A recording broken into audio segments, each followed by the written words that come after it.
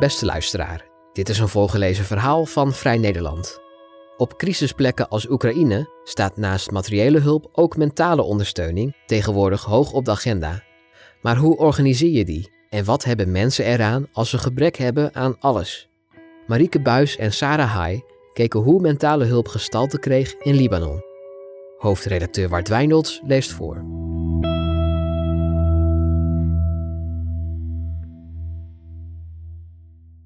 In de Libanese hoofdstad Beirut duurt het nooit lang voordat een gesprek zijn weg vindt naar de ongenadige explosie die op 4 augustus 2020 een deel van de stad verwoestte.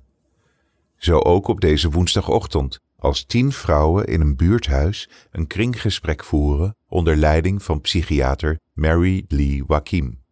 Met de klanken van het getimmer en geschuur aan beschadigde panden op de achtergrond periemt Rabab Abbas Alul, een vrouw met een verbeten blik en grijze uitgroei in haar blonde haren, een vinger de lucht in.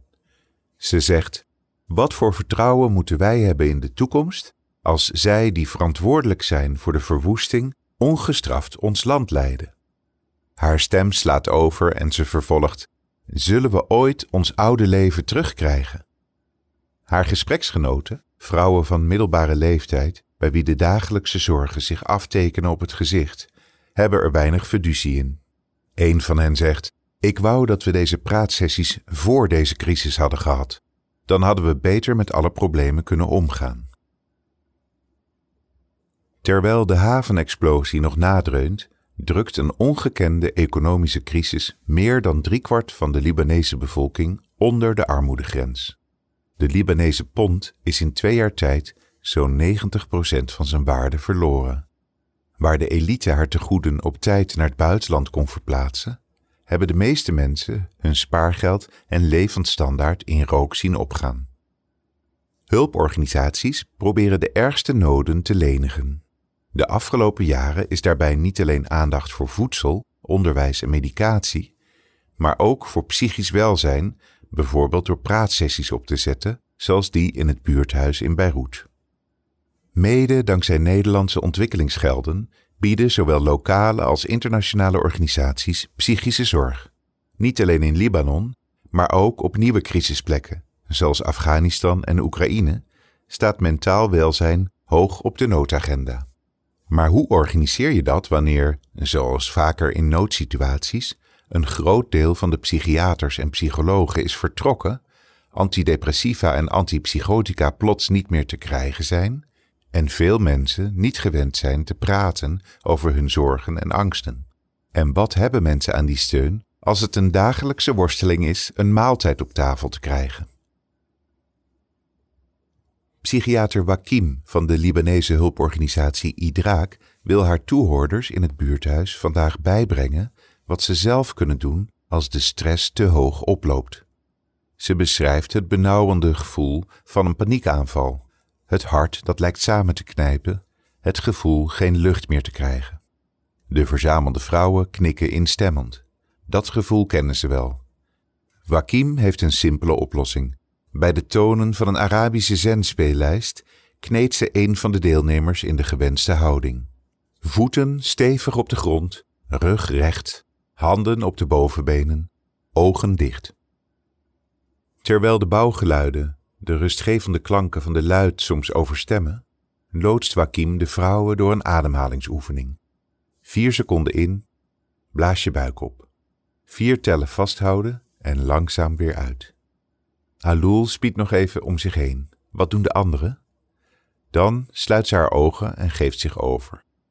Het brengt de 52-jarige Alul even ergens anders. Weg van de kapperszaak waar ze al bijna 40 jaar werkte en die door de havenexplosie is verwoest. Weg van de 15 klanten die omkwamen die dag. Van haar huis dat trilde op zijn grondvesten. En van haar gamende zoon die ze na de klap op de grond zag liggen, zijn gezicht rood van het bloed. De ademteugen bieden Alul een uitstapje uit de dagelijkse zorgen om de elektriciteitsrekening en boodschappenkosten die ze nauwelijks nog kan opbrengen. Ik had geen makkelijke jeugd, vertelt ze na afloop van de sessie. Mijn ouders scheidden toen ik 6 was. Ik groeide op bij mijn grotendeels afwezige vader en ben op mijn 14e gaan werken. Ik wil mijn zoon een ander leven bieden, maar dat is nu heel moeilijk. Soms eet ik zelf niet, zodat ik hem op shawarma kan trakteren. De explosie en crisis hebben er ingehakt in huize Alul en niet alleen financieel. Alul zegt, door alle stress was ik een compleet ander persoon. Als ik boodschappen had gedaan, liet ik mijn portemonnee achter in de ijskast, om hem vervolgens overal te zoeken. Maar waar moest ik heen met die onrust? De vrouwen die dokter Wakim treft in haar praatgroepen, gaan niet meer naar buiten, eten niet, slapen slecht. Wakim zegt, ze noemen zo alle symptomen van depressie op, zonder zich te realiseren dat ze depressief zijn. Een praatgroep helpt bij bewustwording en biedt een laagdrempelige kennismaking met psychische zorg. Wie er behoefte aan heeft, kan na de groepsessies voor 1-op-1 gesprekken en pillen terecht bij een kliniek in het nabijgelegen ziekenhuis. De bijeenkomst in het buurthuis is een voorbeeld van wat in hulpverlenersjargon MHPSS heet, Mental Health and Psychosocial Support. Mensen in kwetsbare landen of conflictgebieden lijden door een gebrek aan voeding, dekens, onderwijs en veiligheid. Dat was decennia lang de aanname onder de keuzes in ontwikkelingsbeleid. Maar sinds Harvard-wetenschappers zo'n 30 jaar geleden de wereldwijde ziektelast in kaart brachten en toonden dat psychose, depressie en angst zich overal manifesteren, zoeken wetenschappers en ontwikkelingsorganisaties naar manieren om ook dat leed te verzachten. Van de 1 miljard mensen in de wereld die in hun leven psychische problemen ondervinden, leeft 80% in lage- en middeninkomenslanden, waar psychische zorg vaak een ondergeschoven kindje is. 1 op de 5 mensen die een oorlog of ander conflict meemaakt, ontwikkelt depressie, een angststoornis of posttraumatisch stresssyndroom. En zeker in noodsituaties, zoals in het fragiele Libanon, is het volgens experts dan ook zaak de mentale noden serieus te nemen. Veel van die Libanese initiatieven zijn aanvankelijk opgezet voor de 1,5 miljoen Syrische vluchtelingen die het land opvangt, maar richten zich sinds de economische ineenstorting ook op de Libanese bevolking. Het organiseren van die psychische zorg is niet eenvoudig. Zoals in meer kwetsbare gebieden is ook in Libanon de bestaande zorg onderuitgeschoffeld. Toch is het niet zo dat er massaal psychiaters worden ingevlogen met koffers vol antidepressiva en antipsychotica.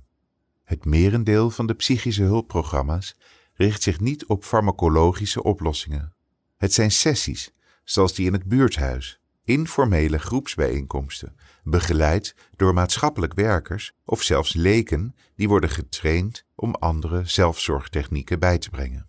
Deelnemers krijgen ademhalingstechnieken uitgelegd, drukken hun zorgen uit in creatieve therapie, bedenken wat ze kunnen doen als spanningen thuis oplopen, een wandeling maken bijvoorbeeld, als de muren op je afkomen en je de neiging hebt je kind iets aan te doen. En ze worden vooral gestimuleerd elkaar of andere vertrouwden in hun netwerk op te zoeken als ze ergens mee zitten. Het is de psychosociale component van MHPSS die moet voorkomen dat mensen, zeker in crisissituaties waarbij de druk oploopt, geïsoleerd raken en klachten zich verdiepen. Dat mensen die psychozorg ontvangen soms juist andere behoeften hebben, is voelbaar als Sefan Shorekian Eshan in volkswijk Burju Hamoud op huisbezoek gaat bij kwetsbare ouderen die hebben deelgenomen aan het zelfzorgprogramma van Idrak. Ze wil weten hoe het nu met ze gaat. In een smalle straat waar de wind het UNHCR-plastic voor de ramen doet klapperen, is het even zoeken naar het juiste adres. Shorekian schakelt behendig de zaklamp op haar telefoon in als ze een donker trappenhuis binnenstapt. De wijk krijgt alleen 's avonds een paar uur stroom. Op de eerste verdieping schuift een luikje open. Van achter dikke brillenglazen tuurt de bewoonster naar buiten. Haar gezicht breekt open als ze Shorekian herkent. Ja, natuurlijk.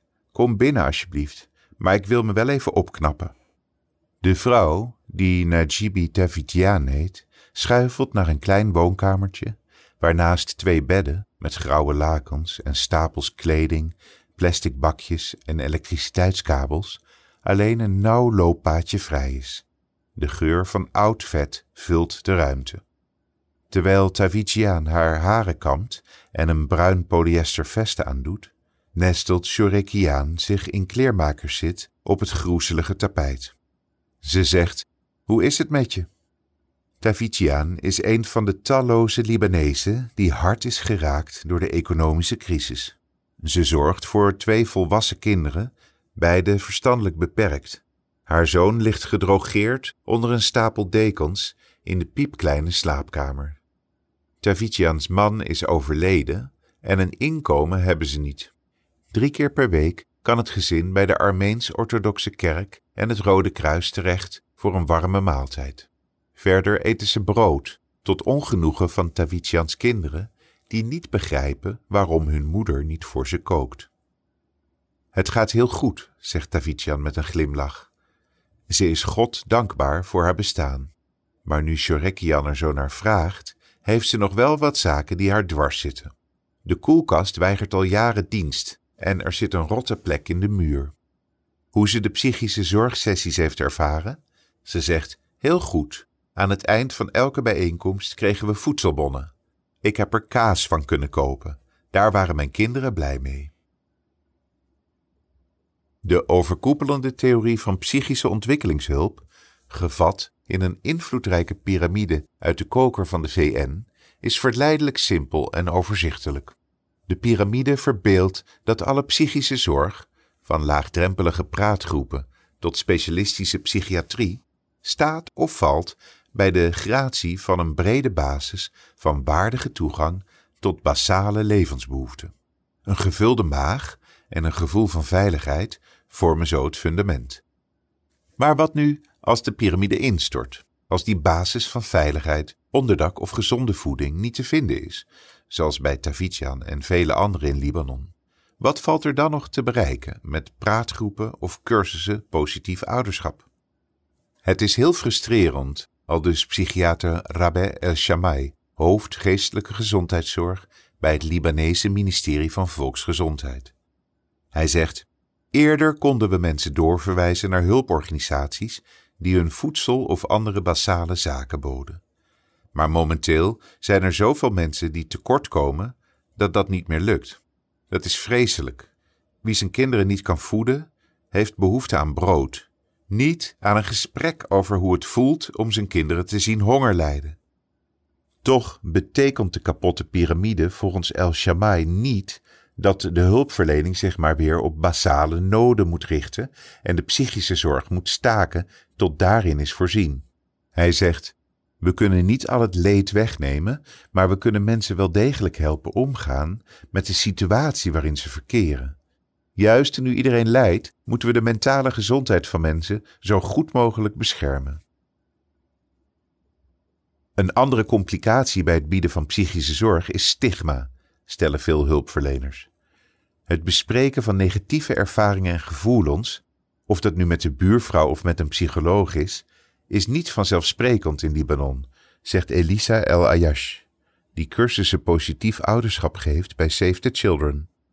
Ze zegt: "Religie speelt daarbij een rol. Vertellen dat je het moeilijk vindt om bijvoorbeeld je kinderen op een positieve manier tegemoet te treden, wordt gezien als je beklagen over het leven dat God voor je heeft uitgestippeld, als getuigenis van de zwakte van je ziel, als moreel falen."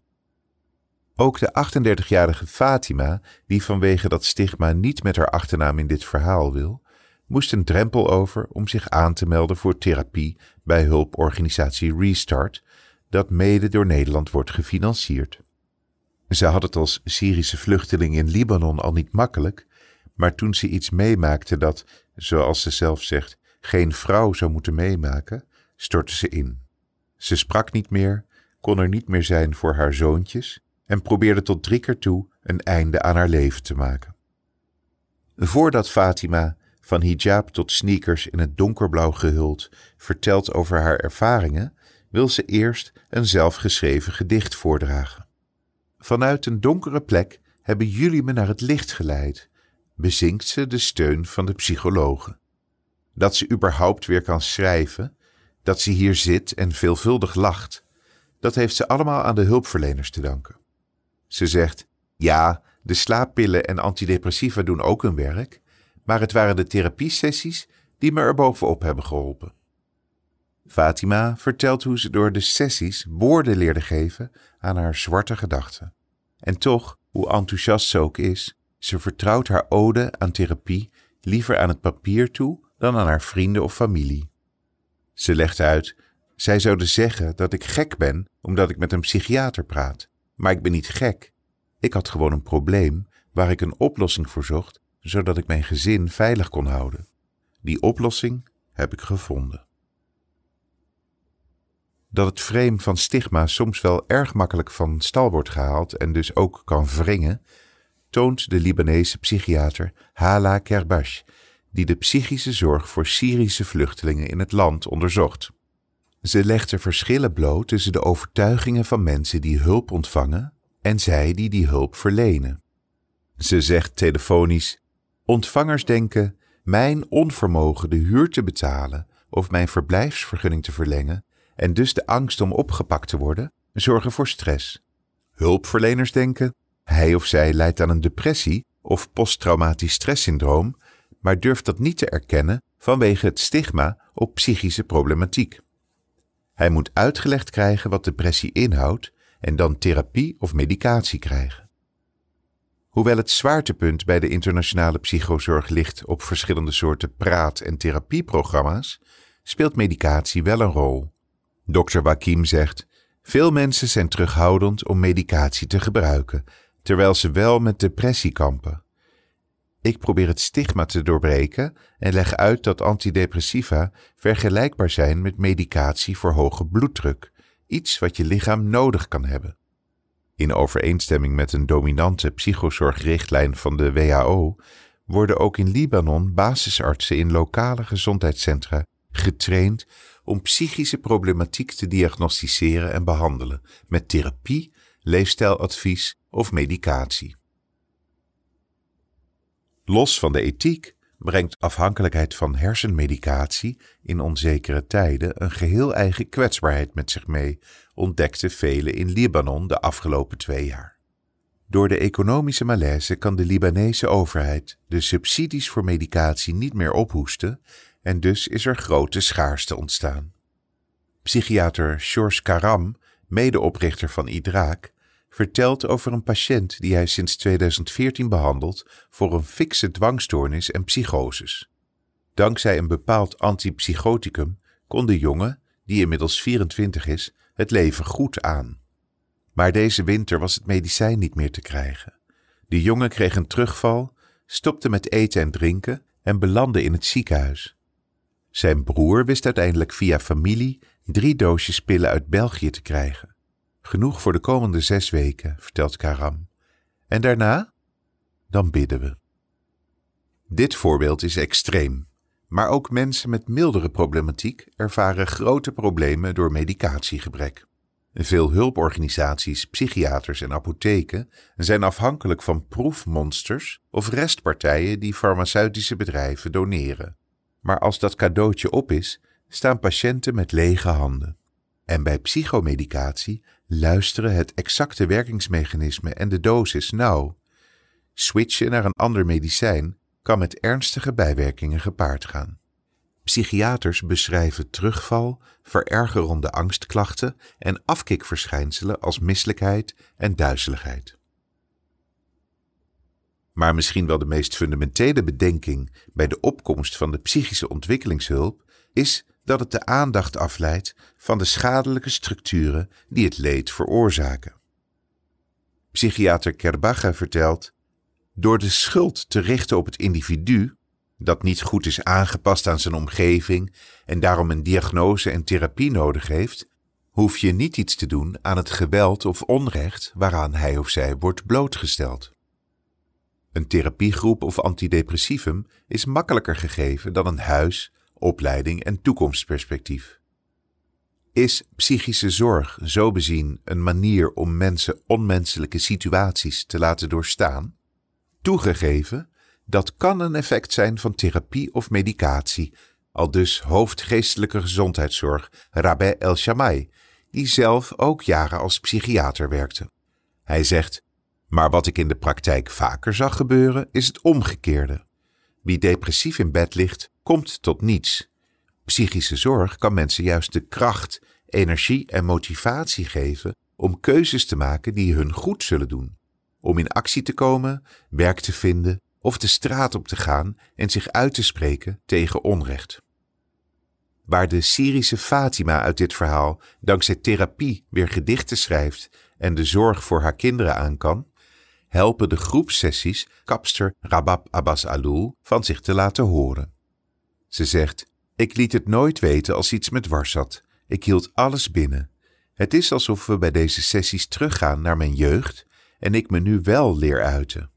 Als haar man haar afsnauwt of naar haar schreeuwt als hij iets kwijt is, laat ze het niet langer gaan. Ze zegt: ik dien hem van repliek. Oh, je bent sterker geworden, zegt hij dan. Nou, inderdaad. Aardig en voorkomend zijn werkt niet in deze wereld. Je moet voor jezelf opkomen. Dit artikel is mede mogelijk gemaakt door het Steunfonds Freelance Journalisten.